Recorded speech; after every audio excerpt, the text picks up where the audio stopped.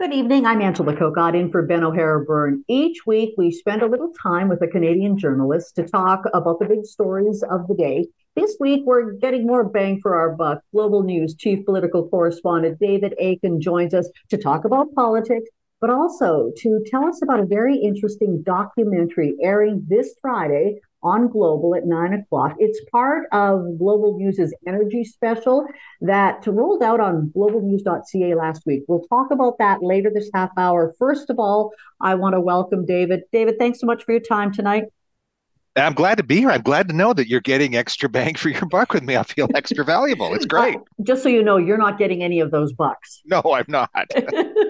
Okay, let's talk about this week because yesterday we were saying that the politicians, it's kind of like their first day back at school. What were some of your takeaways on this first and second day of the House of Commons sitting? Yeah, and of course, the big notable thing, of course, about these first and second days and the days going forward is that we have in the House of Commons during question period a brand new leader of the official opposition. And of course, that's Pierre Poilievre, who won the leadership of his party in absolutely convincing fashion, won the SOCONs, the Libertarians, the Free Marketers, the old PC types, the Red Tories. He won every faction of his party. He won every single riding in the country except for 8. It's Pierre Poilievre's party. So how is it going to play out? Well, if we look at question period as a bit of theater, and sometimes it is theater for everybody, but it's still an important place for a party, a politician to set the tone, to understand where we're going.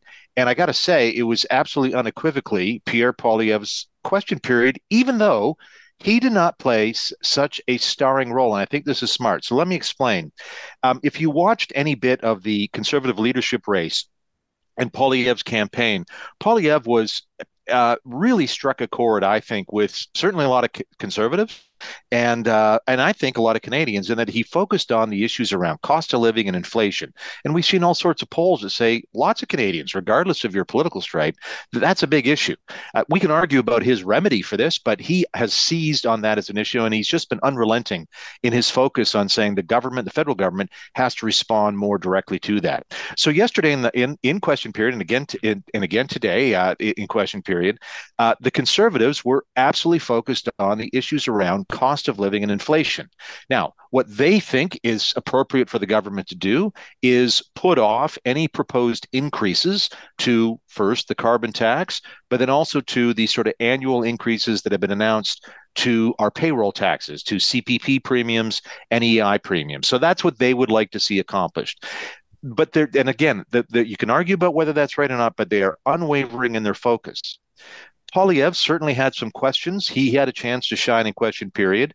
It's a little unique right now because the Prime Minister, Justin Trudeau, he's not in the House of Commons. He's right this week. He's down in New York City. It is the annual Leaders Week at the United Nations, and it's important for Canadian prime ministers to be there. Stephen Harper was there for every Leaders Week that he could.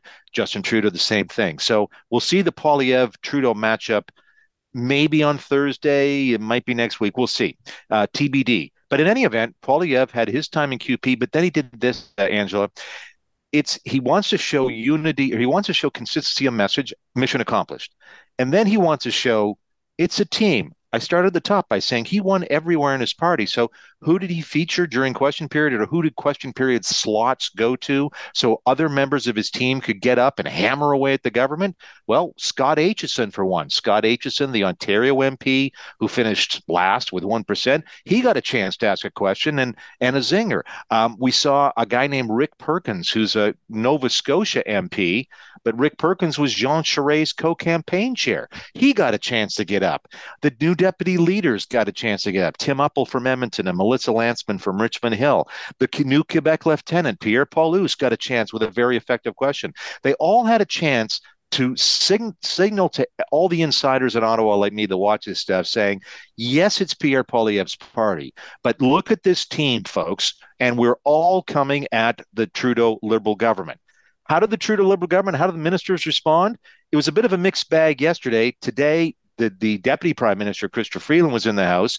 She had a little more of a game versus Poilievre.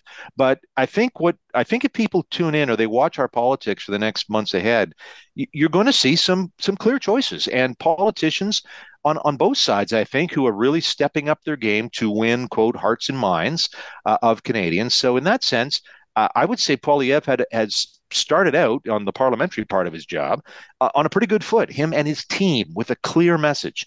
And I think the Liberals recognize they're going to have to up their game if they want to hold on to power and make their case. And we'll see if the prime minister, who I know we've talked to him about this, he is quite keen to go up against Poilievre, and Poilievre's quite keen to go up against Trudeau. So we'll knock on wood, we'll see a bit of that flash tomorrow or in the coming days. Yeah, definitely interesting. I'm in conversation with Global News Chief Political Correspondent David Akin this evening. David, what about the latest when it comes to travel restrictions? Because it was a couple of days ago that it appeared we were going to see changes when it came to the ArriveCan app. But even in the last day or so, it still seems like the government doesn't want to show its hand. When will we know what the future of the travel restrictions will be? We are hoping that this happens Thursday, and it may be a case the government doesn't want to show its hand. I think it's more of a case of, sometimes you actually have to let government sort of work through its processes that it wants to go through. I mentioned the prime minister's in New York City this week, so a cabinet meeting where decisions about an ArriveCan app or about the rules for vaccinations on travelers. Those decisions would normally be made at a cabinet meeting that would normally be held on a Tuesday. This Tuesday, PM's in New York City. And of course, he's kind of an important guy when you have a cabinet meeting.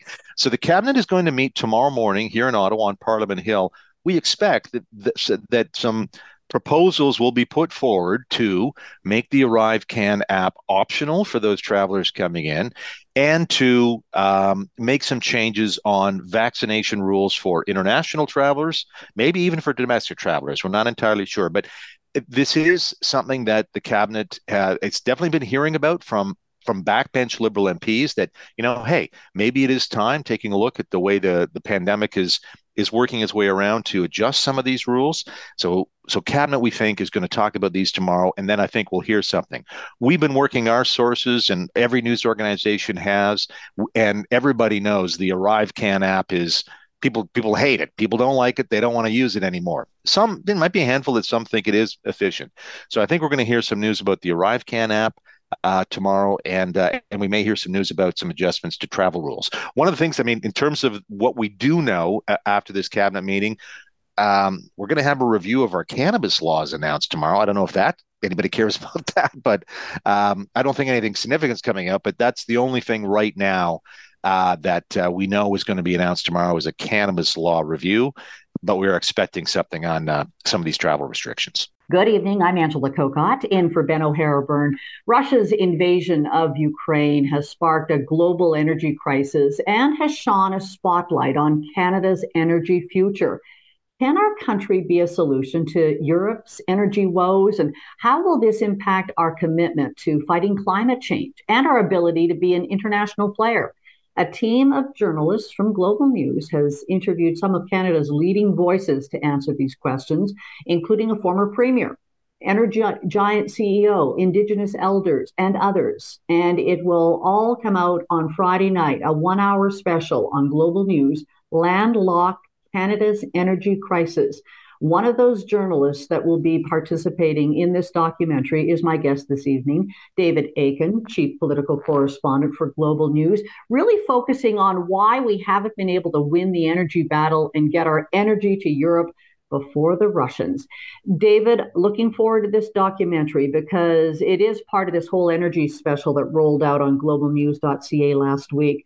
But give me an idea of what we will see on Friday night. This has been top of mind ever since Russia invaded Ukraine. Exactly. And so when that happened, a lot of our senior editorial people said, well, let's take a deep dive into this issue because when you think about it, and, if you're watching social media or watching, sort of your friends saying, there's Germany and France and Western Europe, our allies, our friends. They're over a barrel with literally over a barrel with Russia because that's where they get a lot of their energy, particularly natural gas. And here we are in Canada. Oh my gosh, we got natural gas, and we can't possibly use. We're a smaller country. We can't use all the natural gas that we produce in BC and Alberta and Saskatchewan and elsewhere. Um, why can't we get our natural gas to our friends in Europe and make it and give Western Europe the energy security that they need? That's been the simple thing. So what we're exploring in this, it's an hour long special, and we've got all sorts of different angles. Is how we go about it doing that. You mentioned a former premier. I talked to Brad Wall. I went out to Brad's place in southern Saskatchewan, beautiful place. And if you've ever been down in southern Saskatchewan, the grasslands, my goodness, it's a pretty place. And we had a great chat. You're going to see it on Friday night, in which we talk about some of the problems. So what are those problems? Well, first of all, we need a pipeline going from the west to the east. Okay, that would take years to build. I mean, that's one of the problems. There are some shortcuts, but shortcuts we measured instead of say a 6-year project to a 4-year project, that sort of thing. I talked to BC Premier John Horgan about this whole idea of using our natural gas, and he thinks great idea. But of course, we've been trying to get the LNG terminal in BC going for what, 7 years? I mean, again, these things take a long time. So we talk about that with Premier Wall and other my colleagues talk to energy industry execs about, okay, can we do this as a country? Are we ready to invest the billions it would take to build the infrastructure to get Western Canadian energy resources to an eastern port? We have to build some terminals, some in Eastern Canada, in Atlantic Canada. Can we do that? So we're going to talk about that. So there's a business component to this problem about expectations of return on capital, and we are in a world where we are shifting away from fossil fuels. And if we're doing that, should you be investing billions in a fossil fuel infrastructure? How do we deal with that? And then there's the politics of it. And this is something that this is not new. The politics of energy in Canada. We have governments in Quebec, the current government, the previous government, different political stripes. Quebecers are saying, no way, no how to a pipeline through the province. And I asked Brad Wall, how do you go about that? One of the interesting insights Brad has is that he sort of agrees in one sense that it should not be a federal government that just says, right, here comes the pipeline. That's his opinion. And he would have taken umbrage if he, as Premier of Saskatchewan, was told to do that. That said, of course, John Horgan did go to court to prevent the Trans Mountain pipeline from Alberta through down to Burnaby that the federal government owns from operating. So there is a role for the feds there. As I say, there's politics, and it involves Quebec. And Brad's insight is it's really going to take premiers. It's definitely going to take federal leadership, but it's really going to take premiers sitting down and sorting some things out in terms of that infrastructure. And then, of course, in this day and age, what is the component for our Indigenous leaders, our Indigenous communities? If you just had some casual passing glances, I think, at many of the day's headlines, you might think that all Indigenous people in the country are against resource development. And as we're trying to show on Friday night, that's far from the case. They want to be partners. They want to be owner. When I say they, this is individual First Nations. Individual First Nations want to be owners of mines. They want the investment to produce returns for their own communities to help them with health care, with schools, with cultural activities, you name it. They want to be producers of oil and gas. They want to help with transporting oil and gas, but they come at it, I think, in a way that a lot of everyday Canadians, non-Indigenous Canadians, come at it. They want to do it in a responsible way, in a sustainable way, with a recognition to our environment. And that gets us then into the big picture on our commitments internationally on, we're trying to, can we be net zero in 2050? And you're going to see a really interesting discussion with a guy from McGill University, a guy named Chris Reagan, who's spent a lot of time thinking about, he's an economist, thinking about how do we do this? And he's going to make the point saying, listen, the goal is not for Canada to be net zero in 2050. The goal is for the entire world to be net zero in 2050. And you know what?